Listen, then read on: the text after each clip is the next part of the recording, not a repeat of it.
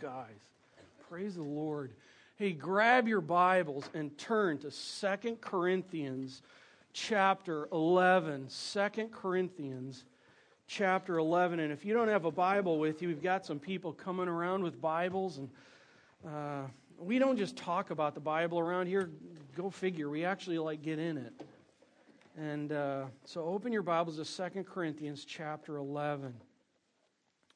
We're in the final couple weeks of our Under Pressure series, and actually what you see on the screen really is a summary of what we've been talking about for the last months as we've been taking a look, starting in James chapter 1.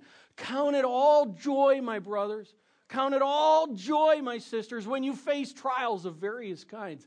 Total upside down thinking.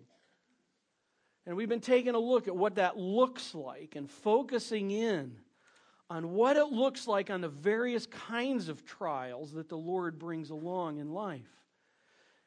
In these last weeks, we're focusing in on the responding to trials. Now that we see trials, how do we respond to those trials?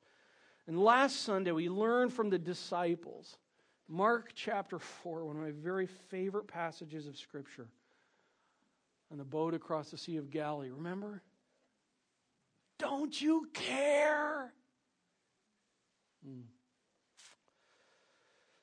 Well, today we're learning from the Apostle Paul. Last week was about what we can learn and how not to respond. This week and next week are about how to respond to trials. We're going to take a look at the Apostle Paul today in really a short time. And this is about responding today. And I'm going to have a time of response later on. And this is pretty amazing. This is pretty cool stuff. Because we're going to go and take a look at this guy and see how he handled his trials, how he viewed them. Now, you got to understand before we get to the text in 2 Corinthians that the church in Corinth had really a whole bunch of problems and issues going on. One of those was that there were these con artist teachers who were traveling the countries. And they'd go from city to city, and so maybe we could call them gospel carnies, false gospel carnies. And they're really going from city. They go to city, they set up shop, and they manipulate people. They give a false portrayal of what truth is. And these guys were marked not by magnifying Christ. They were using Christ. They were not marked by being people that helped each other. They were using things to help each other to help themselves. These guys really were about finding people to succor them for themselves. So Paul has to deal with this because it's providing actually a lot of confusion to the church in Corinth. And you've got to say, well, the goofballs, what was their issue? Well, one of the things we forget is they didn't have a New Testament. It was being lived out and written. We are so blessed, friends, so blessed. And they didn't have this. So Paul is addressing the problem, which part of it included them calling Paul a false apostle. And they were the superior apostles. So Paul has to clear some stuff up because they're watering down, messing up what the gospel's all about, as well as the teaching that's taking place. So he really goes about it. You read chapters 11 and 12 on your own this week. We're only going to pick a couple spots in it because you read it. Paul, this a lawyer, highly educated man, addresses it in quite a unlike Paul way. He's like, you know what? Hey, we're kids out on the playground apparently right now, so I'm going to deal with this like kids out on the playground and talk about who's better. And you'll see what I'm talking about here in a minute. It's so not like him. But here's my question. What marked Paul? What marked him? This is what marked these others, but what marked him? Was he about self-comfort? Was he about self-prosperity? Well, let's take a look. Chapter 11, let's start in verse 23. Are they, these carny gospel guys, are they servants of Christ? I am a better one. I'm talking like a madman. You got to read the whole thing. He's addressing them in this way. Listen, you want to talk in a silly kind of way? I'll talk in a silly kind of way for a while for the purpose of not bringing light to me, for the purpose of addressing the problem so the people in Corinth understand what's going on. Are they servants of Christ? Oh, no, let's play this game. I'm a better one with far greater labors, far more imprisonments, countless beatings, and often near death. Look at verse 24 and on. This is Paul's life story. 5 times I received at the hand of the Jews, his own people, the 40 lashes less one. 5 times. How many times? Verse 25. 3 times I was beaten with rods. Once I was stoned. 3 times I was shipwrecked. A night and a day I was adrift at sea. Oh, that's like my worst fear in life. 26. On frequent journeys and danger from rivers. Danger from robbers, danger from my own people, danger from Gentiles, danger in the city, danger in the wilderness, danger at sea, danger from false brothers, in toil, in hardship, through many a sleepless night, in hunger and in thirst, often without food, in cold and exposure. Dude, I don't want your job.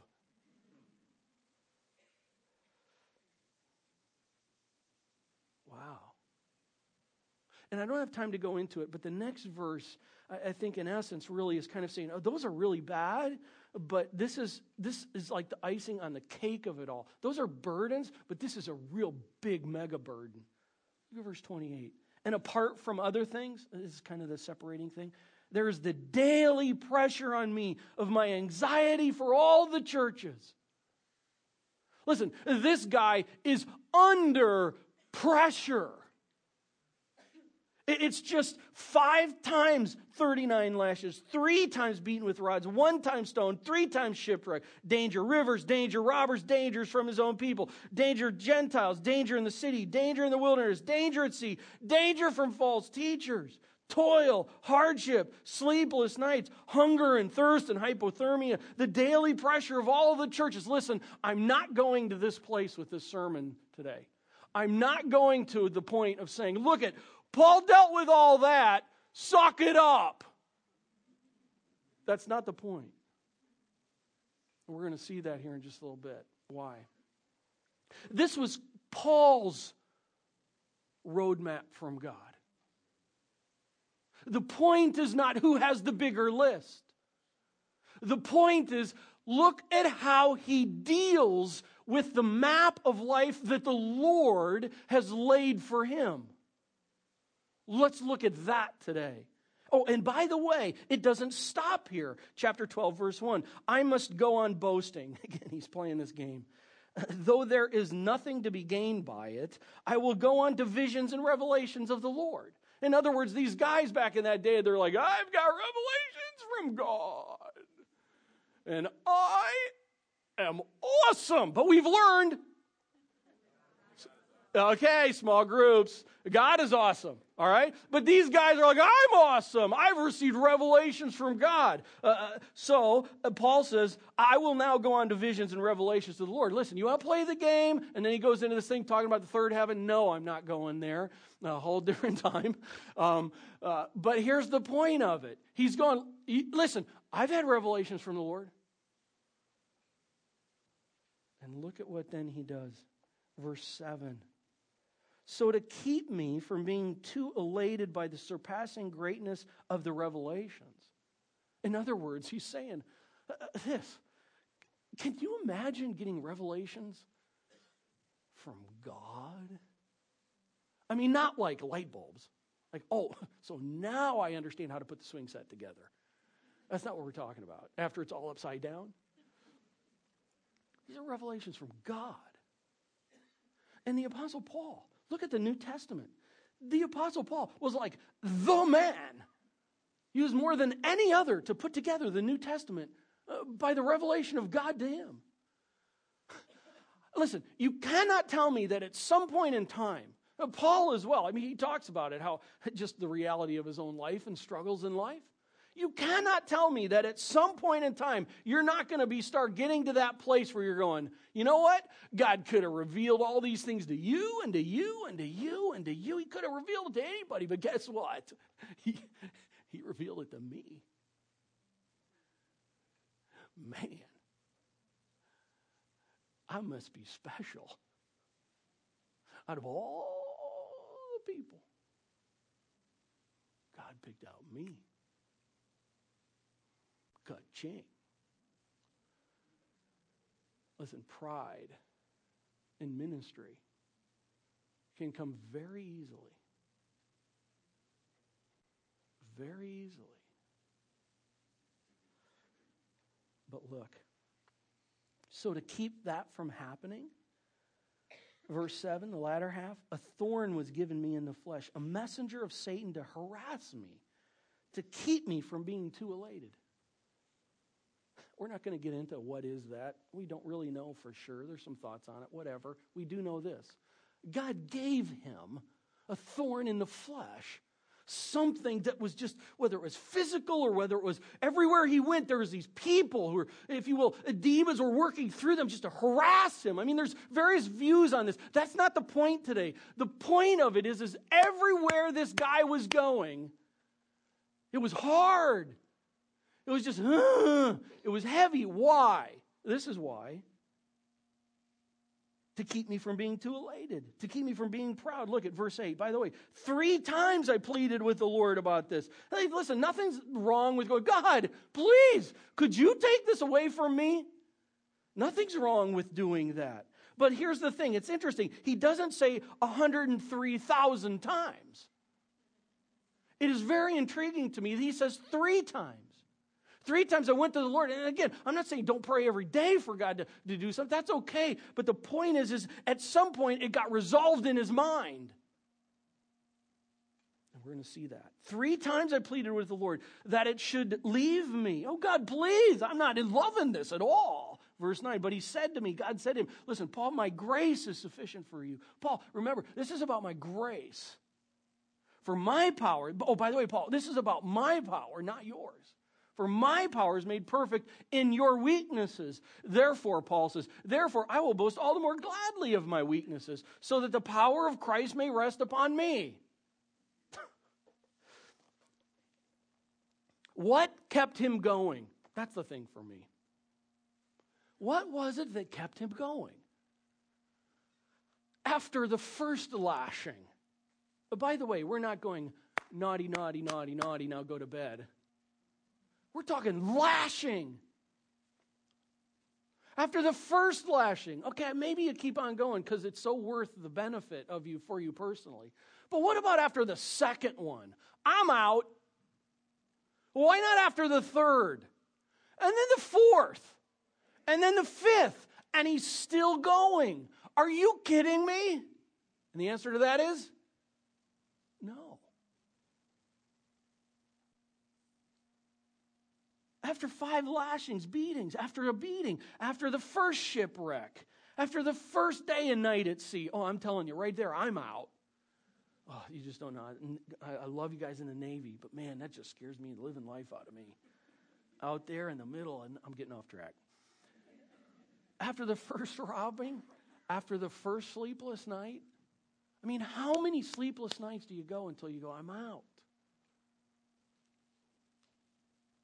What kept him going? 2 Corinthians chapter 12, verse 10. Take a look at this. For the sake of Christ, then, I am content. Oh, those 3 words are powerful. I am content. You see, this is all within the context of what we're just talking about. By the way, what's he content with? You see, when we think of content, we think of, I've got to learn to be content with an apartment rather than having a house. I've got to learn to be content with having a Yugo rather than a Lexus. I've got to be content with the salary that I make right now versus a salary what someone else makes. Don't we go to the things first? Look what he's not talking about any of that. Look what he talks about. For I am content with weaknesses. I am content with insults. I am content with hardships. I am content with persecutions. I am content with calamities.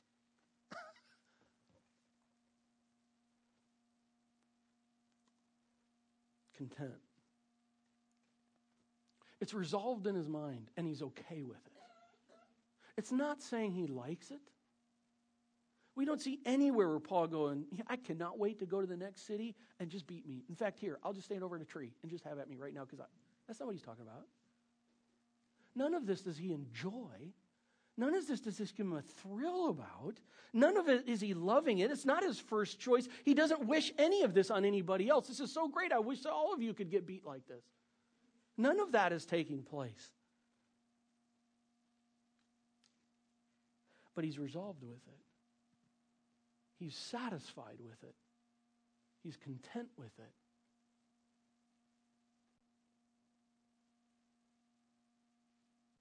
His judgments are satisfied. How could you let this happen, God? You creep, you can't do that. No. The judgments, I'm content with it. I'm not loving it, but I'm content with it. The thinking about the whole thing. No, man, I'm wrestling with it. I'm struggling with it. I don't like it. Yet, why? And yet, at the same time, when it comes right down to it, I'm satisfied with it. When it comes right down to it, my affections are satisfied. When it comes right down to it, my actions reveal the reality of my contentment. I'm not just showing contentment on the outside, and on the inside, I'm a burning flame of fire.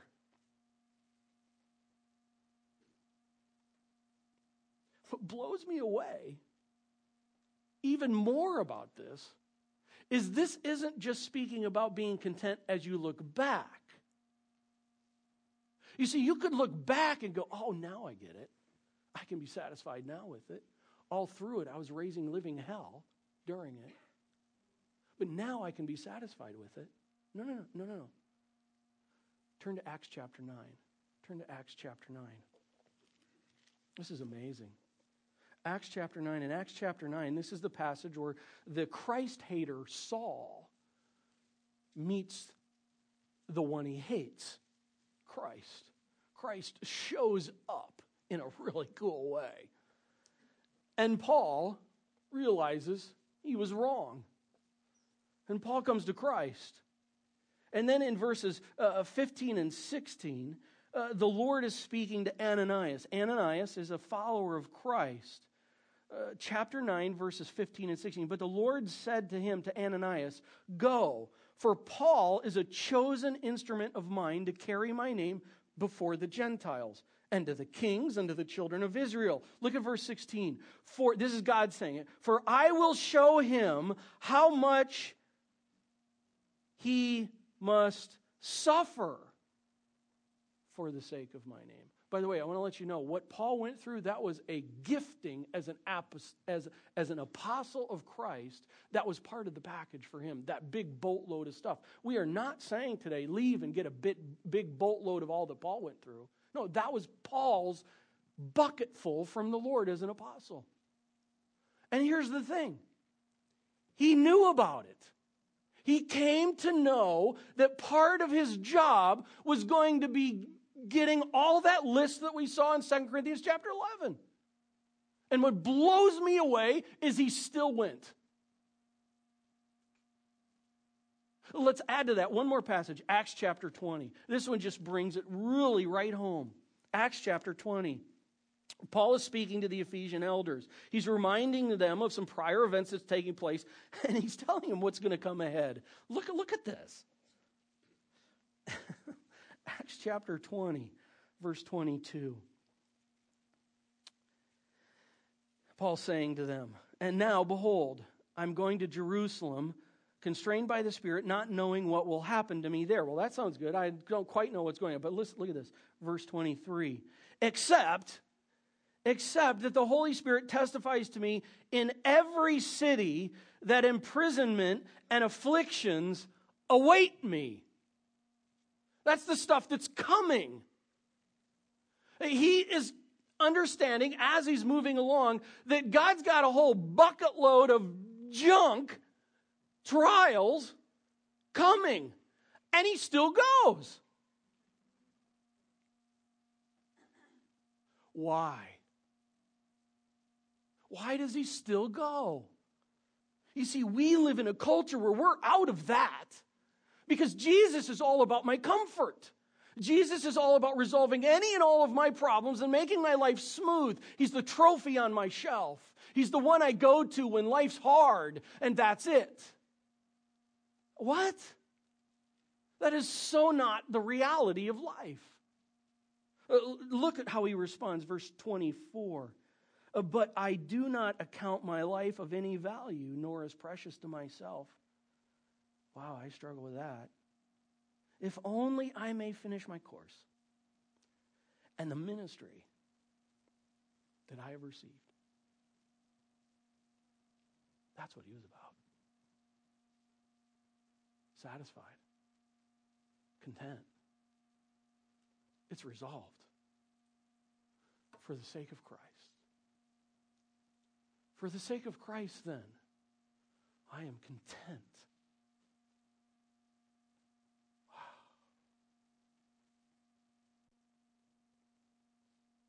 Question. Is that you and me? I'm talking about, if you will, a preemptive contentment. I'm talking about not just what you've been going through right now. That includes that. But I'm not even talking about what's even happened in the past. That includes that. I'm even talking about what God has yet for you on the table that you and I don't even know about.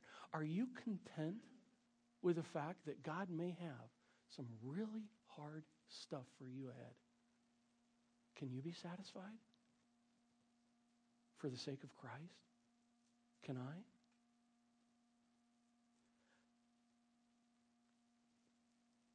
I got to tell you, preaching through series gets very interesting. Because you come to times to where you're like, can I go back and redo some stuff in light of what I'm learning now? Preemptive contentment. Am I content with what the Lord has yet for me? I'll say this. I think now I'm understanding that's why Noah could be a living lumberjack for the Lord for like 100 bazillion years. Remember studying that? I think now that's why Joseph or Abraham could take his son on a camping trip to the altar because he was satisfied in the Lord. I think now that's why Joseph sold into slavery by his brothers.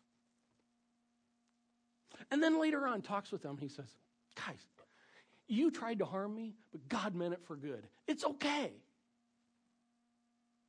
I'm satisfied. I'm content. Habakkuk, when Brian Payne was here, knowing that the impending calamity upon Israel was coming, and yet Habakkuk says, and listen to the reality, I hear and my body trembles, my lips quiver at the sound, rottenness enters my bones, and my legs tremble beneath me. In other words, he's saying, I'm not looking forward to this. He knows what's coming, and he's not looking forward to this at all.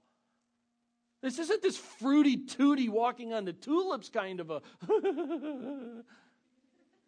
Boy, that sounded like Cinderella, didn't it?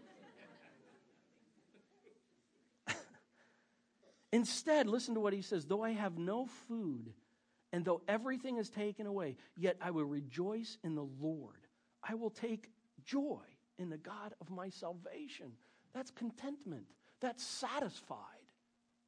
I think now I'm understanding more and more why Job, after losing his wealth and his children, can fall before the Lord and go, you give and you take away, bless your name. You are awesome. Why? Satisfied, content. And that's why Paul could go through the lashings and the beatings and the shipwrecks and the insults and the mockery and the pain and the rejection. Because he was already content with it.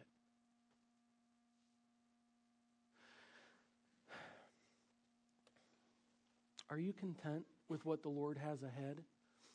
Friends, I think this is why all of a sudden when trials hit, we are so taken back by them. Where'd that come from? I understand. I understand they can be shockers. But I'm talking about how we deal with them. They come along and it's like, where'd that come from? That isn't right. That isn't fair. I don't like that. No, you see, Paul had resolved it. Listen, they're coming. The difference is this kind of like, oh, wow, I wasn't quite expecting that. But that's what God has called me to do.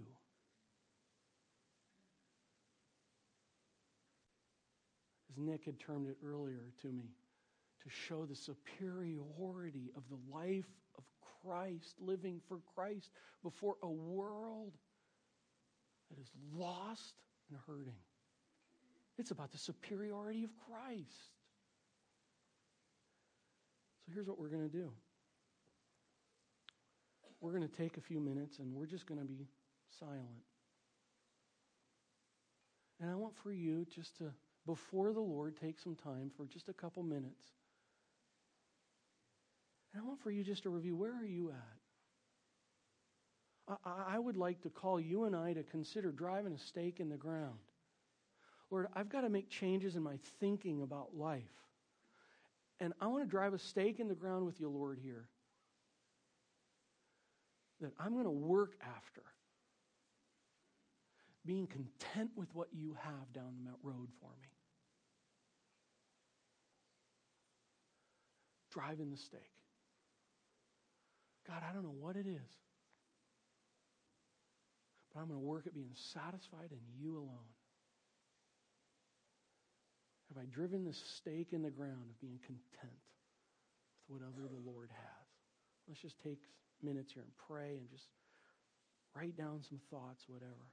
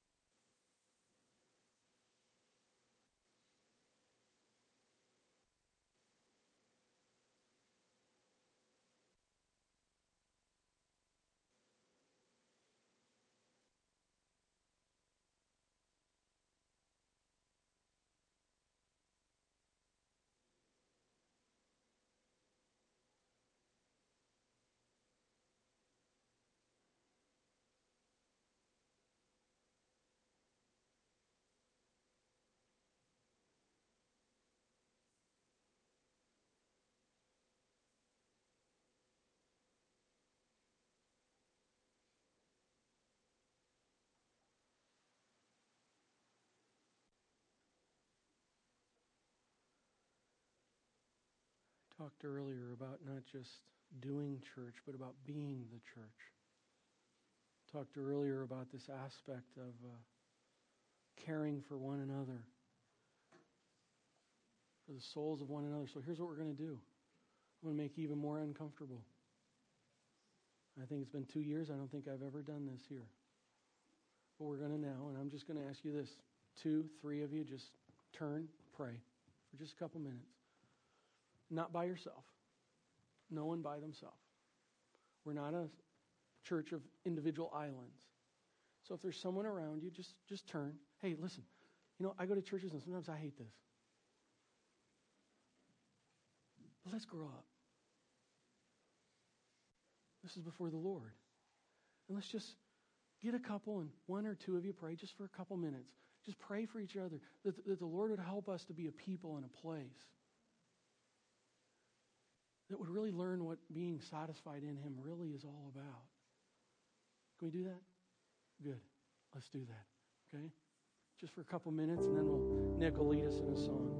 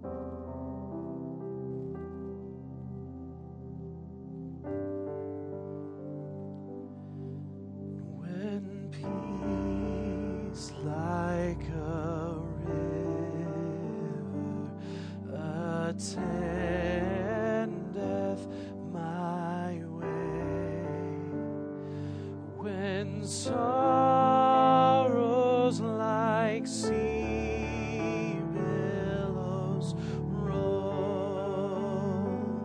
whatever my lot, thou hast taught me to say, it is well, it is well with my soul. It is well with my soul. And it is well, it is well with my soul. Though Satan should buffet, though trials should come, let this blessed assurance control that Christ has regarded my helpless estate and has shed his own blood for my soul. It is well with my soul. It is well, it is well with my soul. And Lord, haste the day when my faith shall be sight, the clouds be rolled back as a scroll, the trump shall resound, and the Lord shall descend. Even so, it is well with my soul, and it is well with my soul. It is well, it is well with my soul.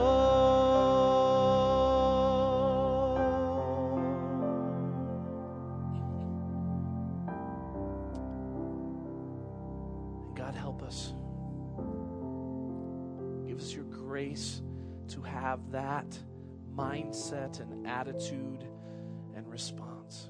Contentment with you and with Christ. Contentment with what you see fit in our lives for our good and for conforming us into the image of Christ. And God, as we live that life that's impacted by you, may we, as Doug has said, show the superiority of the life lived in God.